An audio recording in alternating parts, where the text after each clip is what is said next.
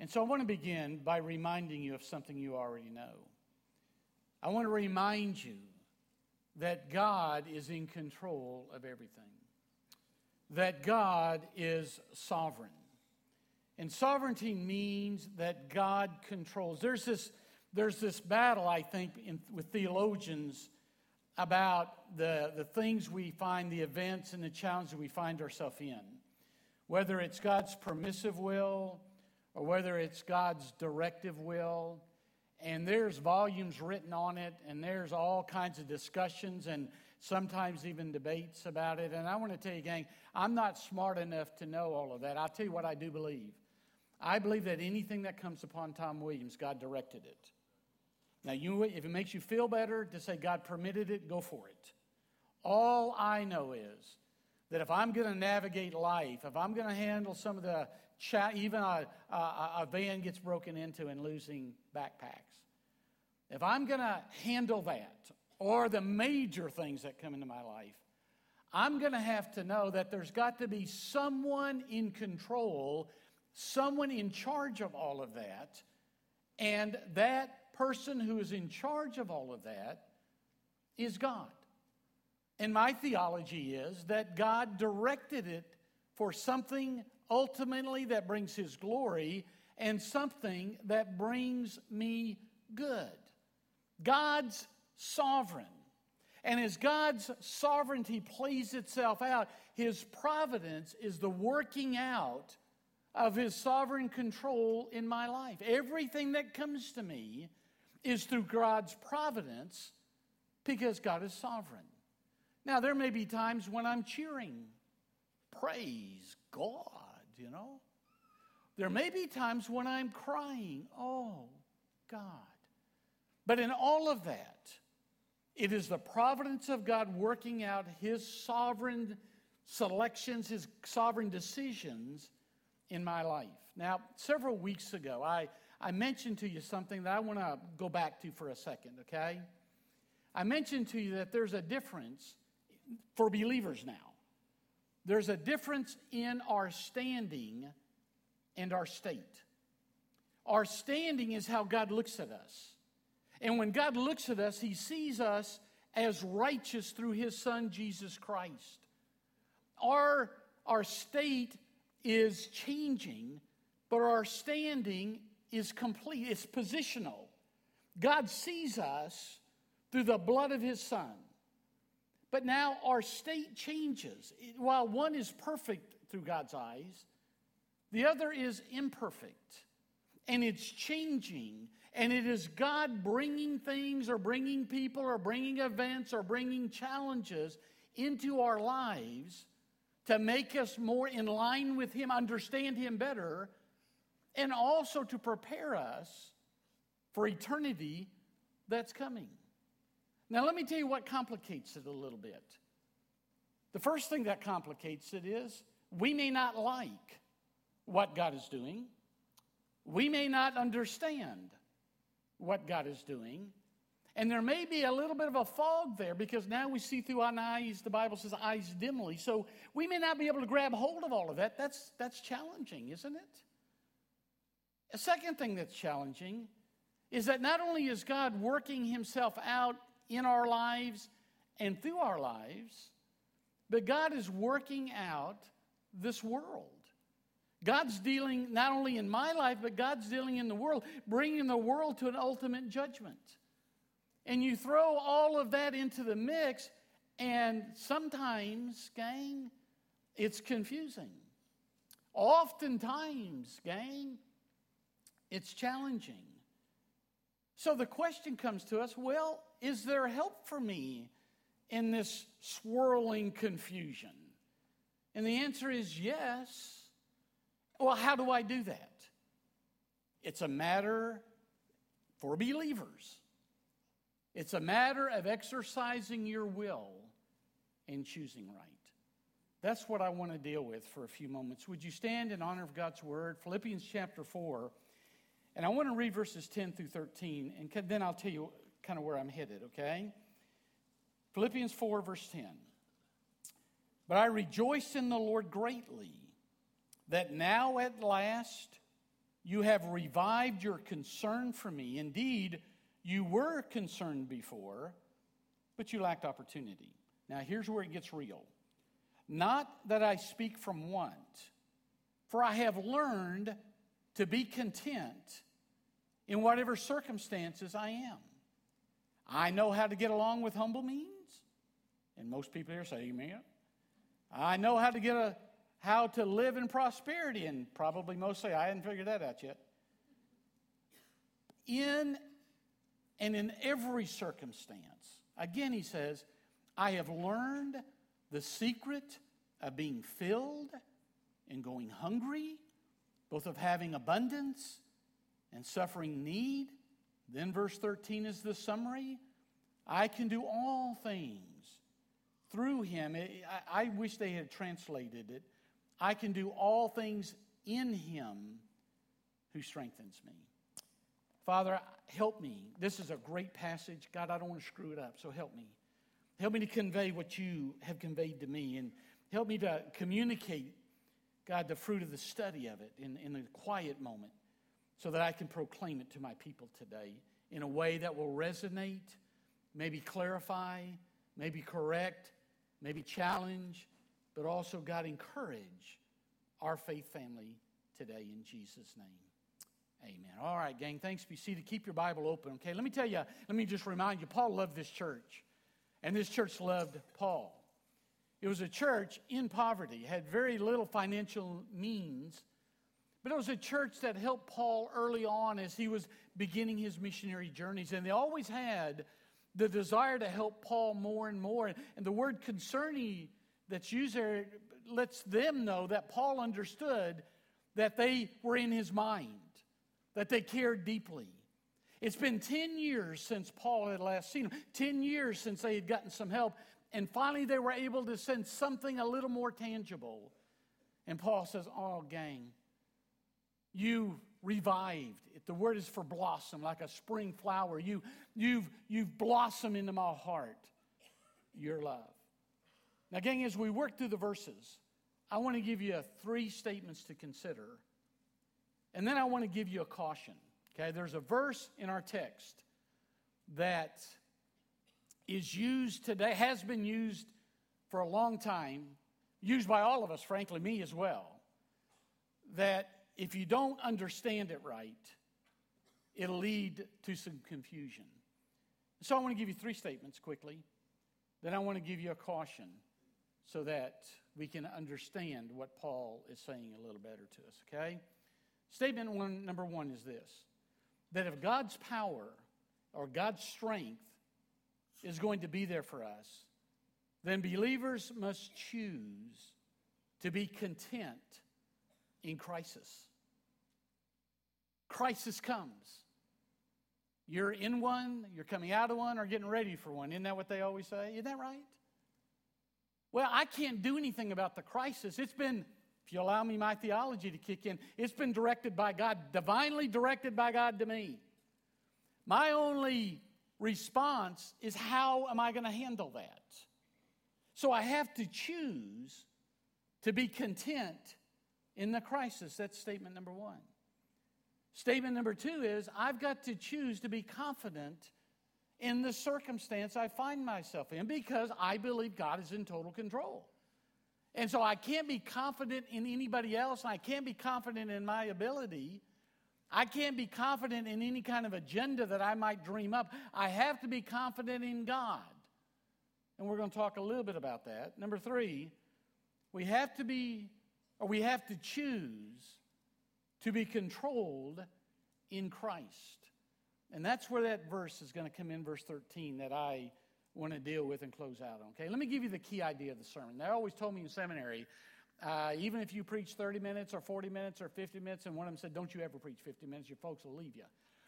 But they always said you had to be able to share your sermon in a sentence, okay?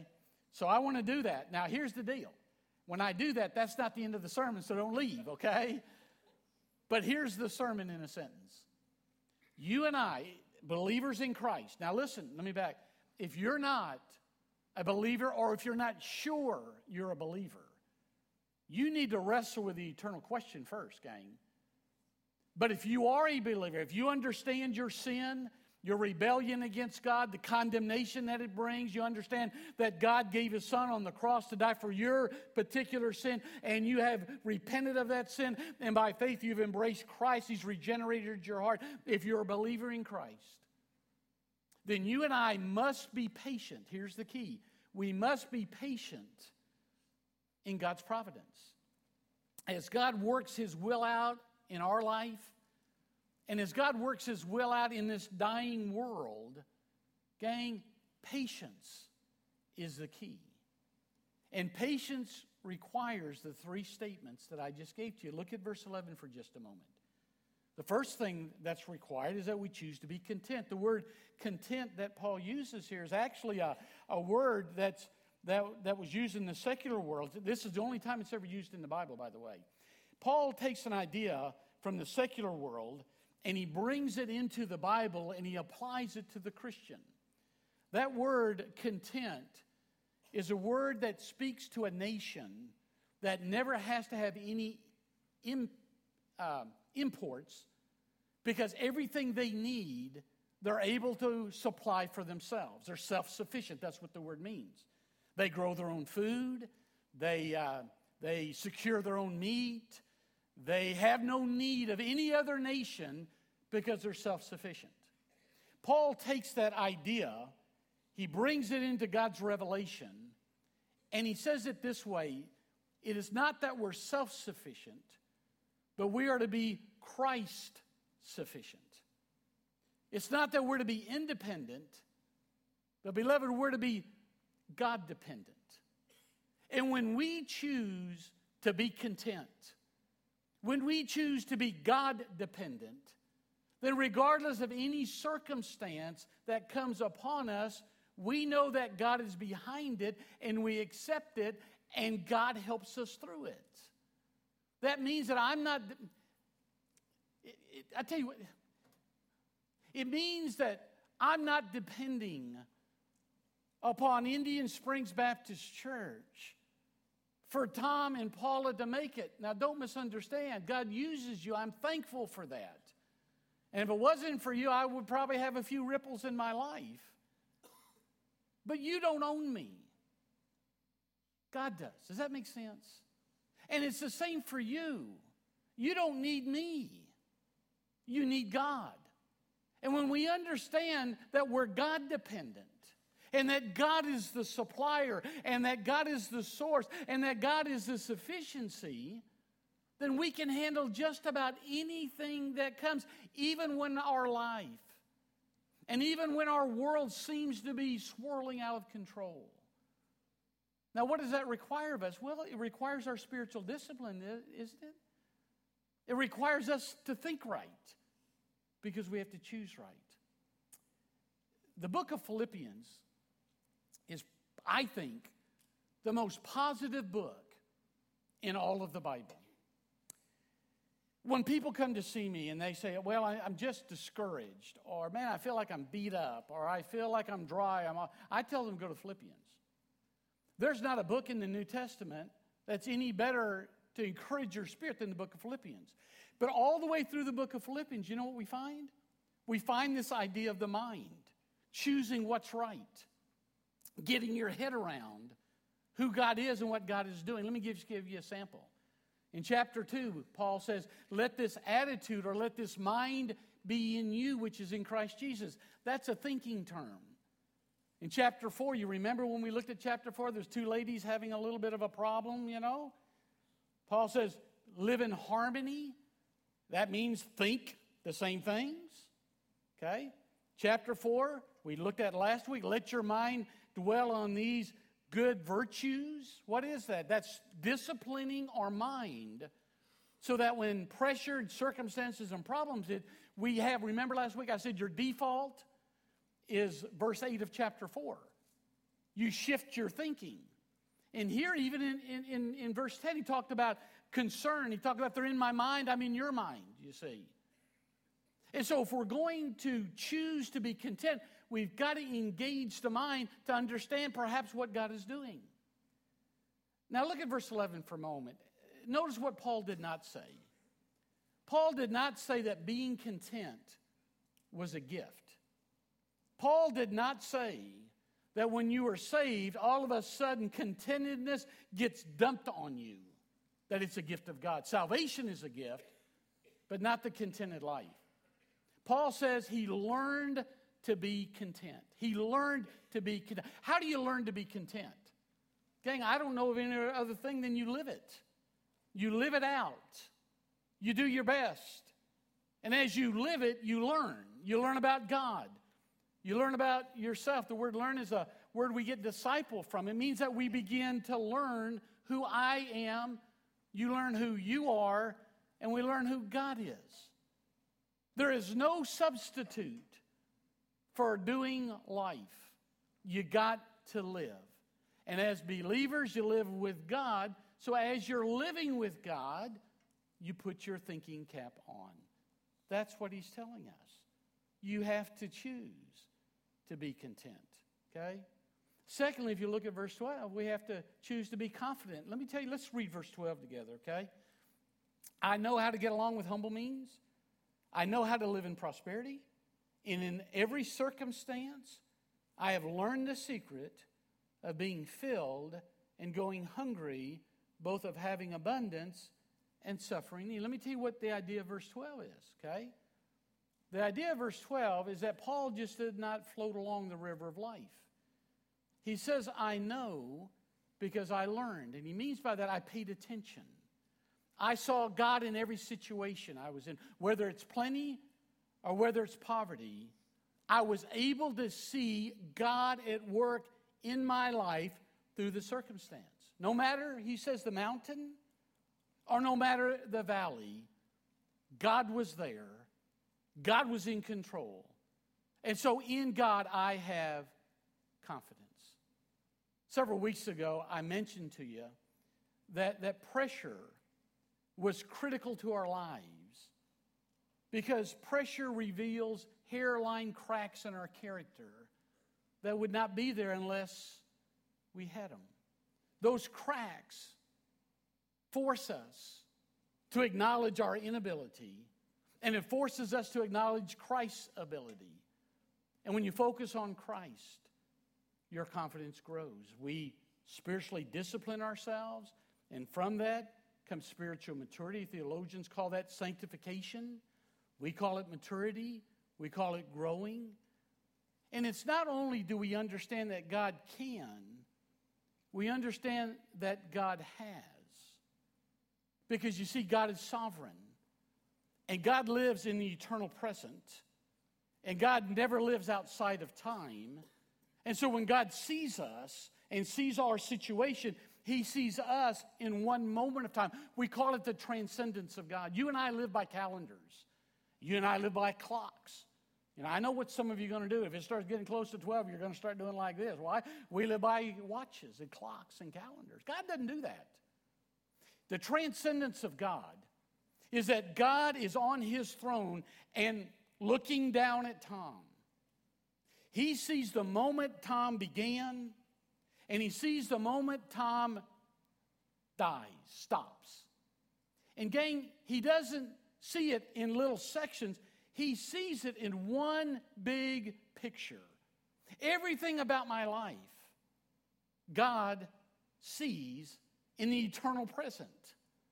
Now, if I understand that he is transcendent, then I have to know that nothing takes him by surprise. So therefore, my confidence can be in him, knowing things are happening that I may not like or fully understand. Now, the thing is this. Whether I have plenty or whether I have poverty, it really makes no difference because God's in it. And I don't know if that makes sense to you. I know what you're thinking. Well, if it doesn't make any difference, it's going to give me plenty. Well, I want to tell you, it doesn't work that way. See, it really makes no difference. Because if you're with God, your focus is on God, not on your abundance, not on your lack. It's on God. And God's in control of the abundance or the lack. Let me tell you a little story. Years ago, I was pastoring, and I got a call one evening from a guy, and he said, I need your help. This is a guy that came to church maybe at Christmas, you know. And that was about the only time I ever saw him. I didn't really know him that well, but he called the pastor. And he says, I have a family situation, and I need you to come. And I said, that's fine. He said, come at 6 or 7, I don't remember now. So I walked in, and we were at the table was the dad and a daughter. Across the table was a lawyer, and then the preacher. My first thought was, oh, gee, this ain't good, you know. Well, let me tell you what happened. And some of you that are maybe struggling financially, I hope you connect to this, because sometimes we think, well, if I just had money, I'd be okay. This whole family built our whole relationship on money. I'm talking money, okay? I mean, they didn't have to have this the tithe thing, you know, if he'd have just given. Well, what he tried to do was he tried to skirt some tax issues and some law issues and all that kind of thing. So what he did is he transferred a lot of his money over to his daughter. Well, when the daughter got wind of it, guess what? Oh, yeah, happy hallelujah. She spent it. Oh, yeah. He got ticked. And they were having this huge family argument. And somehow they wanted the preacher and a lawyer to be there to try to somehow negotiate it out. The lawyer didn't say a word. Every time an hour went by, he just went cha-ching. There was another couple $100 in his pocket. And here I was thinking, I had never owned a house in my life. What am I doing trying to, you know? Well, in the course of this tension, I looked up and I saw the mama. And she was just weeping. So I got up and I walked over and I said, are you okay? She says, no, I'm not okay. She said, I've never been okay. This family has never been okay. This family has always built itself on money. And it's not worth it. Look what's happening. Now, I say that to say this to you. If you build your happiness on money, or if you build your happiness in something other than God, or if you're miserable because you don't have, then your focus is all wrong. You see, Paul is trying to tell us that our confidence has to be in God. And he said, I've learned, I didn't get it dumped on me. I had to experience this, that whether I'm on the mountain or whether I'm in the valley, it's okay because God's in control and I trust God. And beloved, with everything that's going on in your life and everything that's going on in this world and the swirling culture and all those kind of things, it will absolutely drive you nuts unless you know that God is in control of your life. That you're a born-again believer, that He is sovereign, and in His sovereignty, the providence of God is working out all of the issues that you find yourself in. Let me just get a little personal, and then I know we've got to move on, but my son and his wife, as most of you know, are missionaries, and they're home, and we're going to get to see them this week. The biggest struggle that I had was when he left and then got married and started producing grandkids. The biggest wrestle, I didn't care if I saw my kid again, but you know, these are grandkids, you know.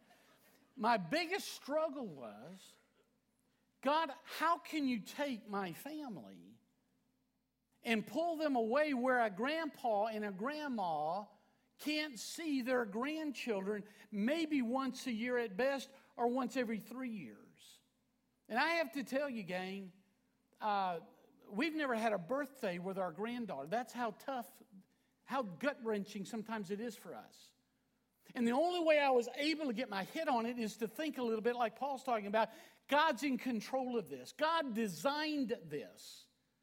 And whether it's good or bad, God did it for something good. And you got to trust God, and your confidence has to be in God. That's the only way it's going to work in your life, because that's the only way it has worked in my life.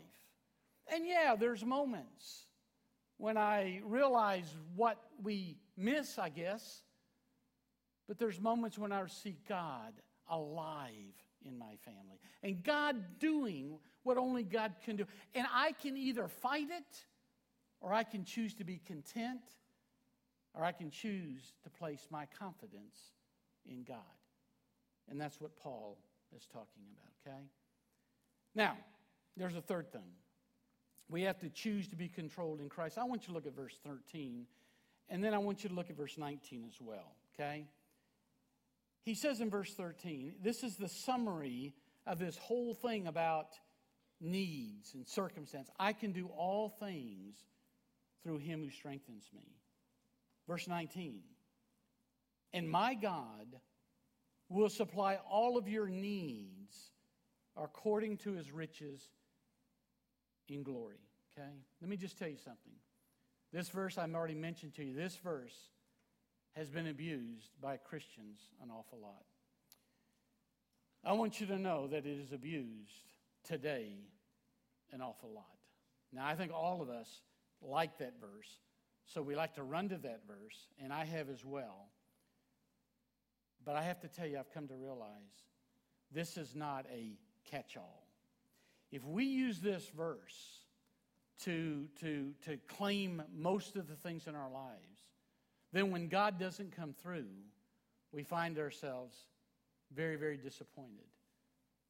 This verse, in the context in which Paul writes it, is a verse that deals with needs, not greeds. Paul is talking about material and physical needs. He's primarily talking about food or economic matters.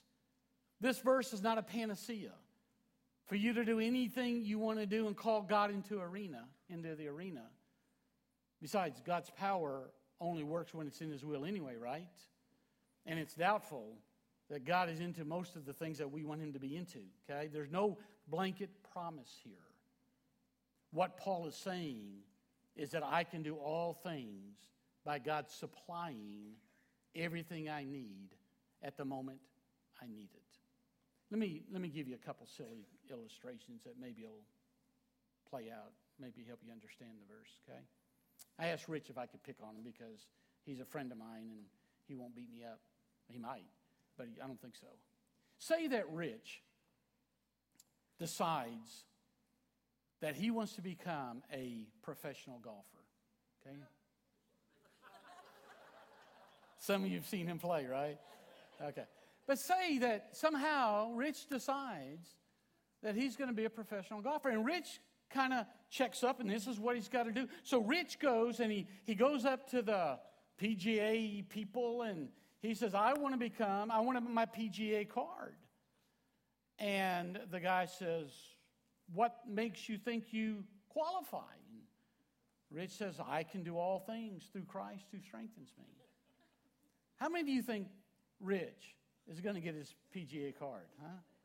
I mean, the first thing about it, Rich, the first thing I'd do is turn the clock back. You know, spring chicken. Terry, the second thing I would say is let Rich quit his job so he can go to the golf course and do nothing but hit golf balls all day long. Now, that might work, but I can tell you, claiming that verse isn't going to get him a PGA card, right? Do you guys remember a golfer years gone by the name of Hal Sutton? Anybody remember Hal Sutton? I didn't think, it's just the old gray hairs know it. Okay, let me tell you, Hal Sutton was a professional golfer, great professional golfer. He was from Shreveport.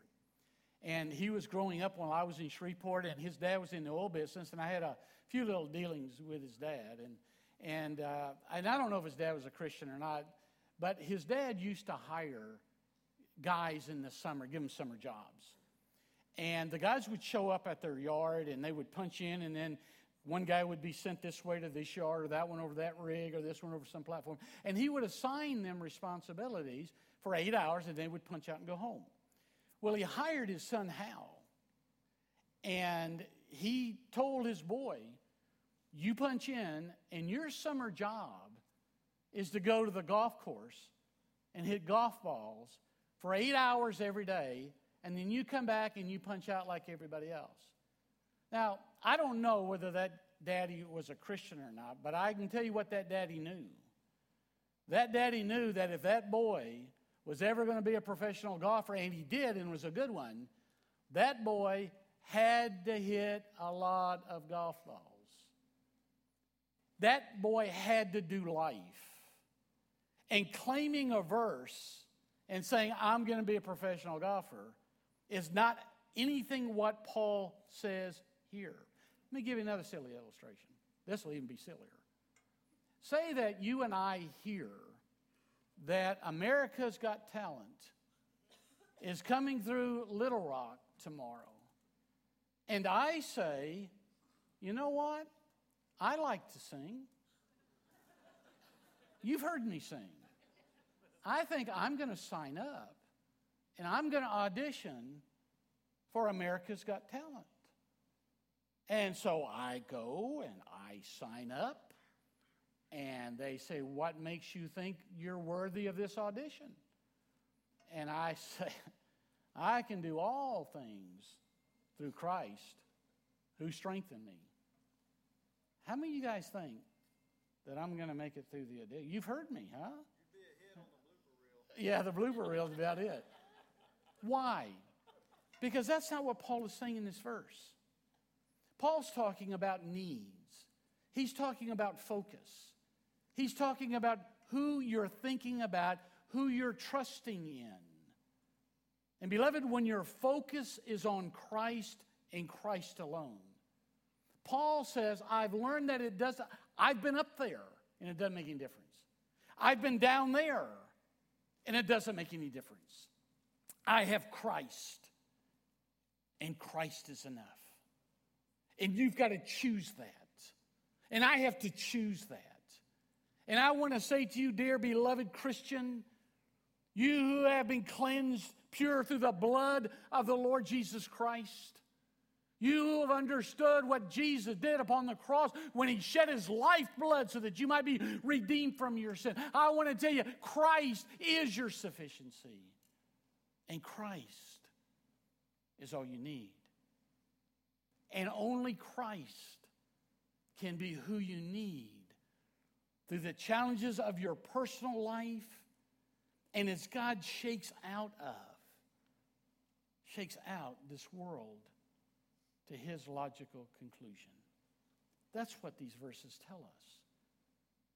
I can't handle circumstance, but I can handle how I respond. Let me summarize it. Commitment, contentment, is not like a lot of programs that come with your computer pre-installed. It's a learned virtue. It takes practice.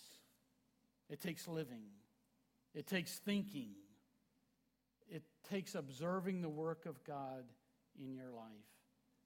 That's why it takes choosing to be content. That's why it takes choosing to be confident. That's why it takes choosing to be controlled in the Lord. And the closer our state gets to our standing, the better we will navigate the challenges of life. You know, nature understands, I think, maybe seasons better than we do. You and I are about to finish up the summer. I mean, I know it seems like a long ways away, but one of these days, the weather's going to begin to turn. And the hot season's going to give way to the cool season. The smell's going to be different. And pretty soon, you know what we're going to begin seeing? We're going to begin seeing leaves begin to shrivel up and then turn brown. And we're going to enjoy the fall colors. And then we're going to start raking our yards, right? What is that? Well, it's nature's way of preparing the trees to draw in for nourishment to survive the winter. Those of you that are deer hunters know the same thing. Deer and bucks, when they begin growing antlers, they're in felt, and they're living, they're organisms, organs.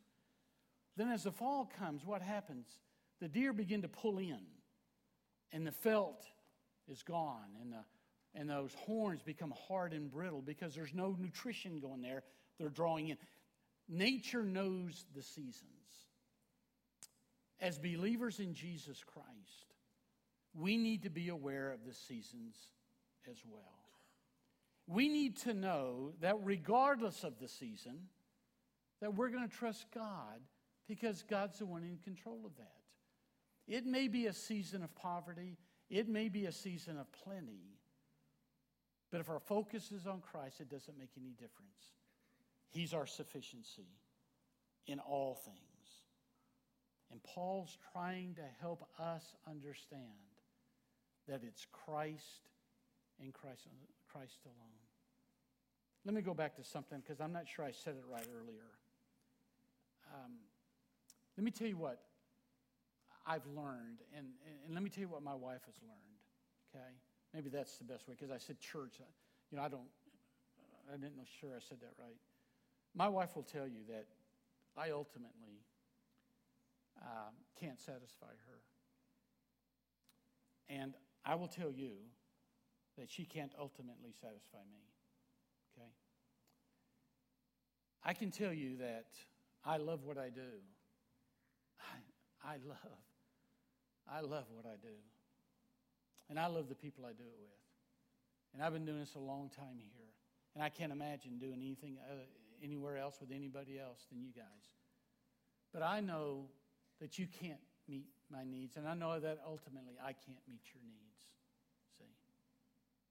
I know that if I were to get $1 million, which wouldn't be a bad idea, that wouldn't meet my needs. And if I had lost everything, I know that it wouldn't make me cease to exist. Because you see, for a Christian, that has to be centered in Christ alone. And so I want you to think about for a moment your life. Are you being waylaid by events and circumstances that you can't even control? Or are you centered on Christ, the one that designed it and the one that will help you through it for your good and His glory? You see, Christ, one of the blessed things about being a follower of Jesus is the sufficiency that is in Christ for every single moment and season of your life. It's Jesus. It's Jesus. Well, let's pray together. Stu's going to come, and we're going to take a moment of just we call it an invitation, a response, call it whatever you want. Those that will be baptized are going to slip out and get ready. I just want you to take a moment to maybe just evaluate where you're at in life, okay? How are you? First of all, is Christ real? Is He?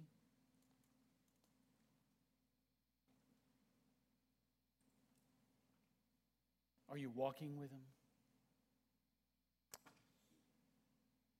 Father, I lift up these that are here today.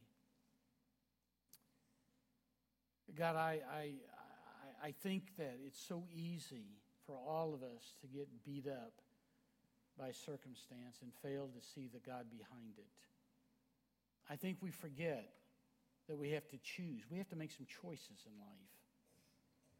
We have to choose, Lord, to be content and to be confident, to be controlled by You, not reach for quick fixes and just grabbing anything, but be content to live with You because of who You are. And regardless of any wind that blows, we'll be stable because we're in You and You in us. Maybe today there's some just getting eat up, some getting beat up. Maybe they've just simply forgotten who You are. And so God, remind us right now in these quiet moments, remind us who You are. And God, we'll praise You in Jesus' name. Amen. Let's stand together.